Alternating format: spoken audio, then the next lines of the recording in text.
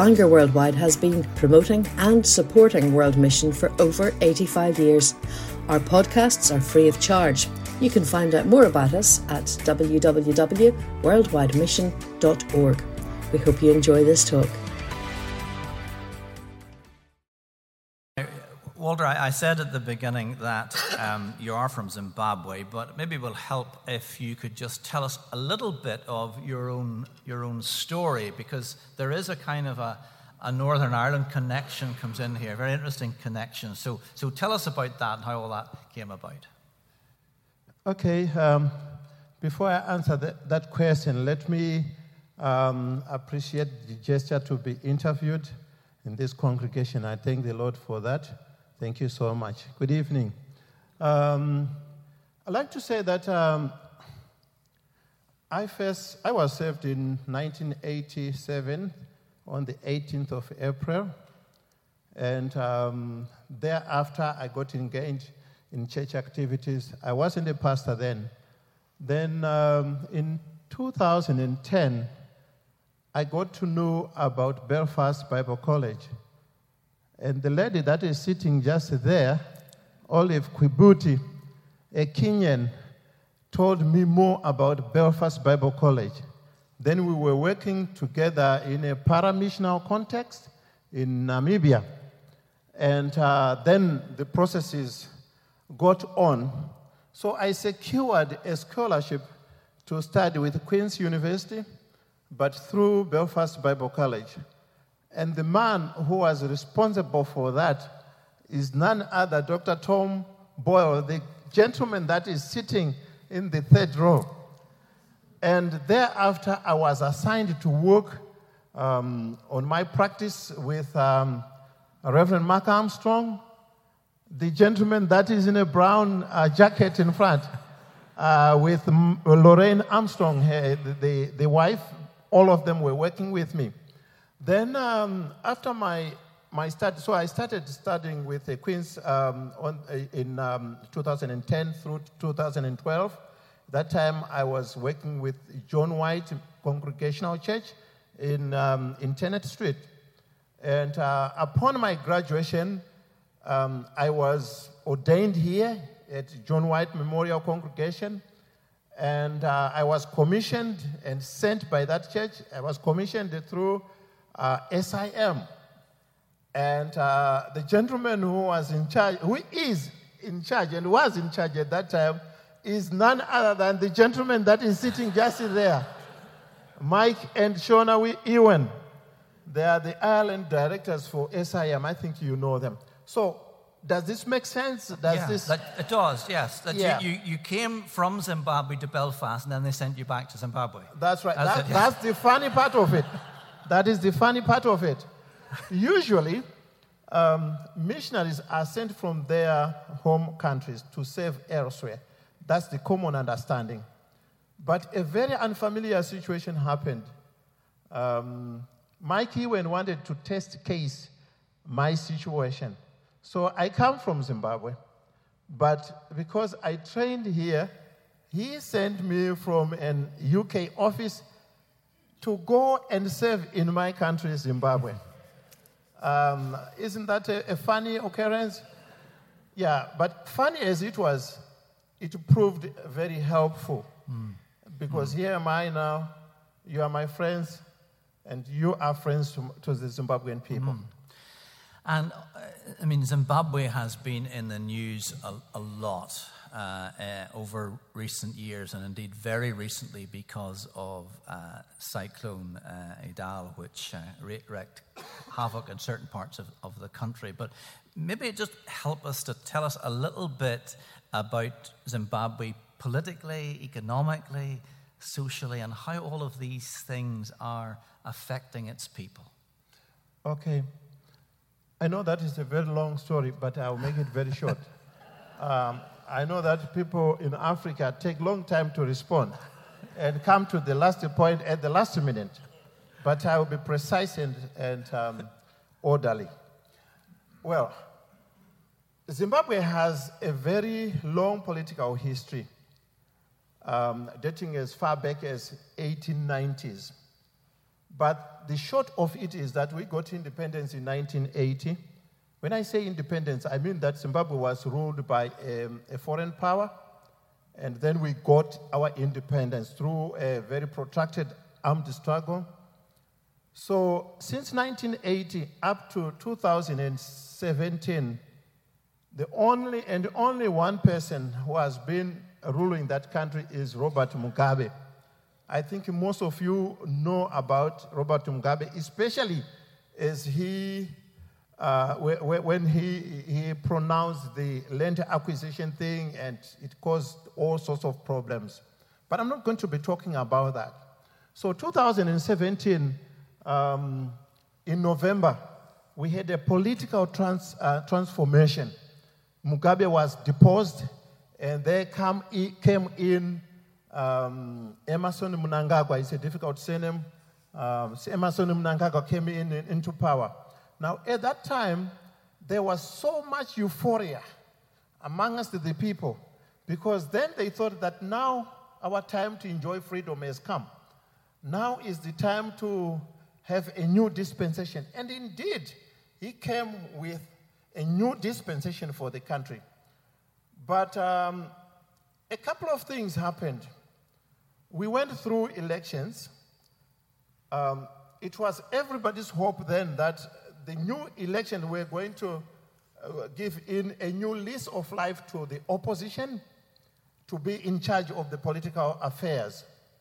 But unfortunately, that did not happen. Or fortunately, that did not happen. I don't know. So after elections, these were disputed because the opposition felt that it was their turn. But unfortunately, that did not happen. So because it was a disputed election, it went through the courts, and the Supreme Court, which is the utmost Supreme Court of the land, ruled in favor of ZANU-PF. Now, ZANU-PF is the party that belonged to Mugabe. So for most people, it looked like it's the same thing all over. And that has caused a problem. This is the point you ought to understand now. It has polarized the population. So we have the urban population in support of the opposition, yet also the rural folk in support of the liberation-oriented party, which is ZANU-PF. And you can understand why it is like that. So the urban population will have people that are so eager for change, who have young people that want employment, but employment is not there. And we have the urban, the rural population. This is where the core of the funders of, or the drivers of the liberation people are at the moment.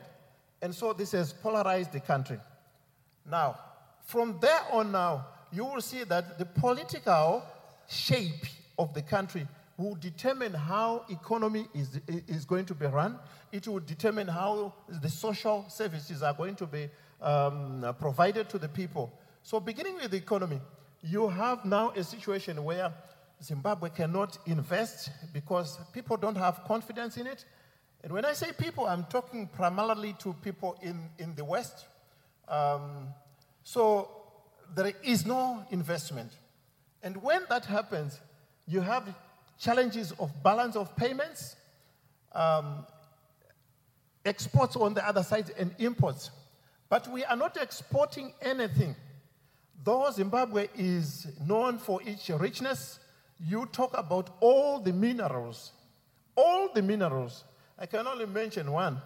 That's uranium. We have the second, platinum. We have the second largest deposits in the whole world. You talk about gold. The Zimbabwean currency, or rather the Rhodesian currency in the 60s, was actually 10 times much stronger than the British pound because it was based on the gold standard. So what I'm trying to say there is lots and lots of gold. But all this does not make sense if we don't export anything, if we don't engage the international community in international relations and in trade. So that has complicated the economy of the country. So you have problems to do with shortage of foreign currency. And as if that is not enough, we have problems of fuel procurement. We have a pipeline that runs from Beira to Zimbabwe, in the heart of the country, in the city. But those people can only make available fuel if you provide the foreign currency for that. In other words, we're talking about the US dollar. And what do we have? We now have inflation, hyperinflation. So government has its own currency that they refer to as the bond currency. This is not a normal currency, if I may say, but it is just there to bridge the gap for changes. Like when you do transactions and you need little changes, this is how it comes about. So you have prices of goods soaring up, the price of fuel soaring up. When I got from Zimbabwe, it was around $2 per liter. Now I hear it is somewhere in the region of about $5 per liter. So that's the problem. And when that happens, it has some effects on how people run the economy. In other words, all prices will just jump up and we have a problem. So that's much as I can say regarding the economy. Then also the social. Obviously, provision of services is based on how much you have in your coffers as government. And this is not obtaining. There is nothing in terms of money in the government. So you have hospitals, charging as much as they want. In foreign currency, I'm talking about. And every time I speak about provision of services, social services, I will always allude to the fact that you people in the West, or rather, to be more particular, in Northern Ireland, you are so gifted that government provides these services and you can access them any time. Now, you need to thank God for that. Us in Zimbabwe, we don't have that facility. You go to a doctor, first thing he asks for is consultation fee that has to be paid cash and in foreign currency, which is not readily available. So you pay something like $30-40 for just to see the face of the doctor.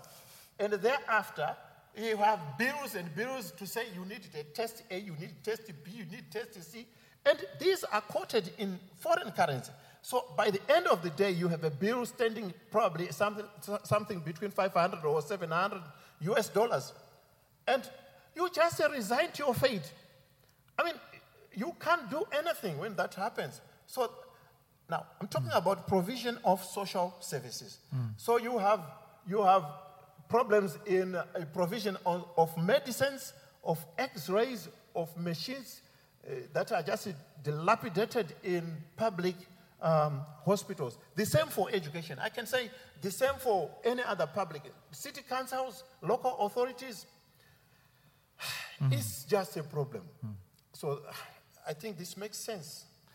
I think I'm speaking something that is understandable.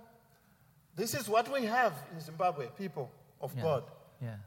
Or more precisely, this is what you don't have. I mean, we have so much compared with what you have. Yeah, I'm talking about the problems. I'm talking about the problems. But in the midst of that, you and others are trying to bring about the training of pastors, and this takes us into the Learn Project. So in the midst of all this political upheaval, all these economic problems, all this lack of social care, you're actually trying to engage in training pastors, equipping them, and ultimately with a view to changing the nation. All right. So tell us about the Learn Project. Okay.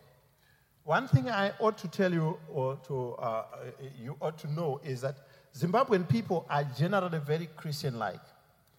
But something is wrong in the way we do church. Some ways we do it right, some ways we don't.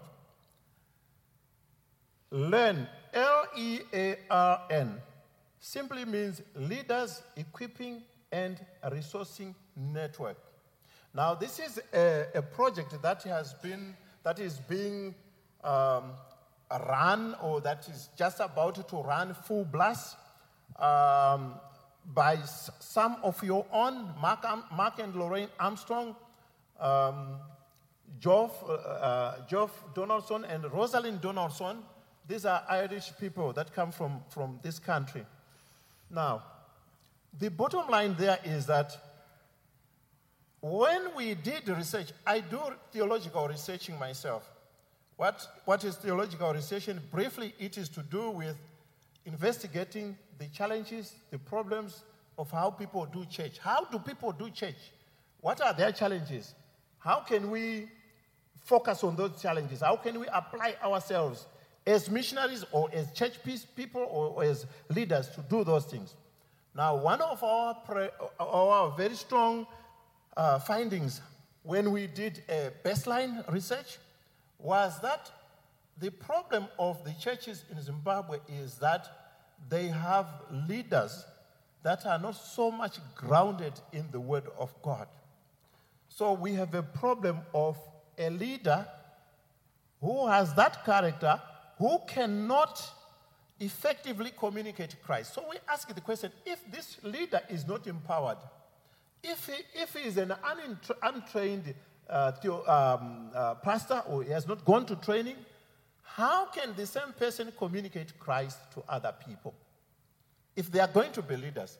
And this is where Learn's principles were founded, with that baseline understanding. So what we are going to be doing in Learn is we are going to be resourcing for pastors so that they have the resources. I have a tablet with me there. Can you just give me that tablet?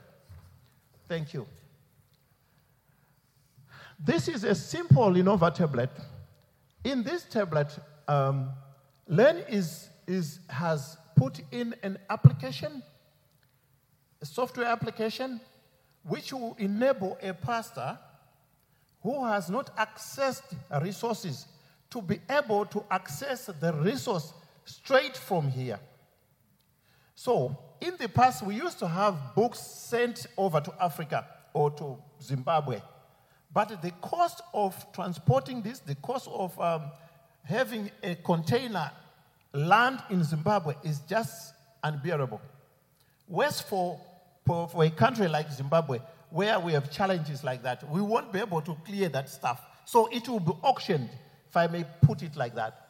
But if we have a tablet like this, loaded with many books, many resources, many commentaries, many study Bibles, then a pastor in the rural area will be able to access this information, will be able to equip himself. And the result, therefore, is if this person is resourced, he will be able to influence the people that he is leading. That is our vision. That's where we are going. There is a popular saying that the church in Africa is 1 mile wide, okay, and an inch deep. Now, we want to increase the depth. So Learn is seeking to increase horizontally and at the same time vertically. That is our vision.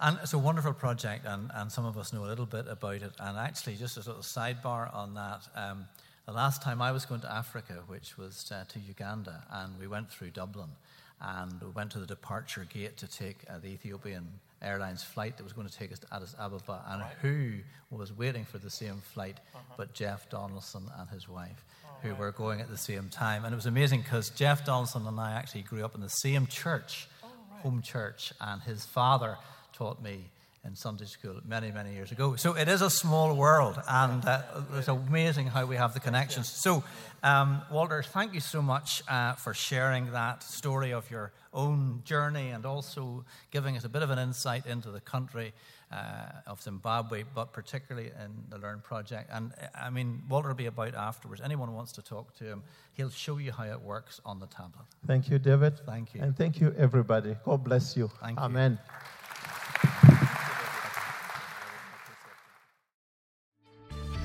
We trust you've enjoyed this podcast. If you'd like to make a donation to support the work of Bangor Worldwide, please visit www.worldwidemission.org/donate.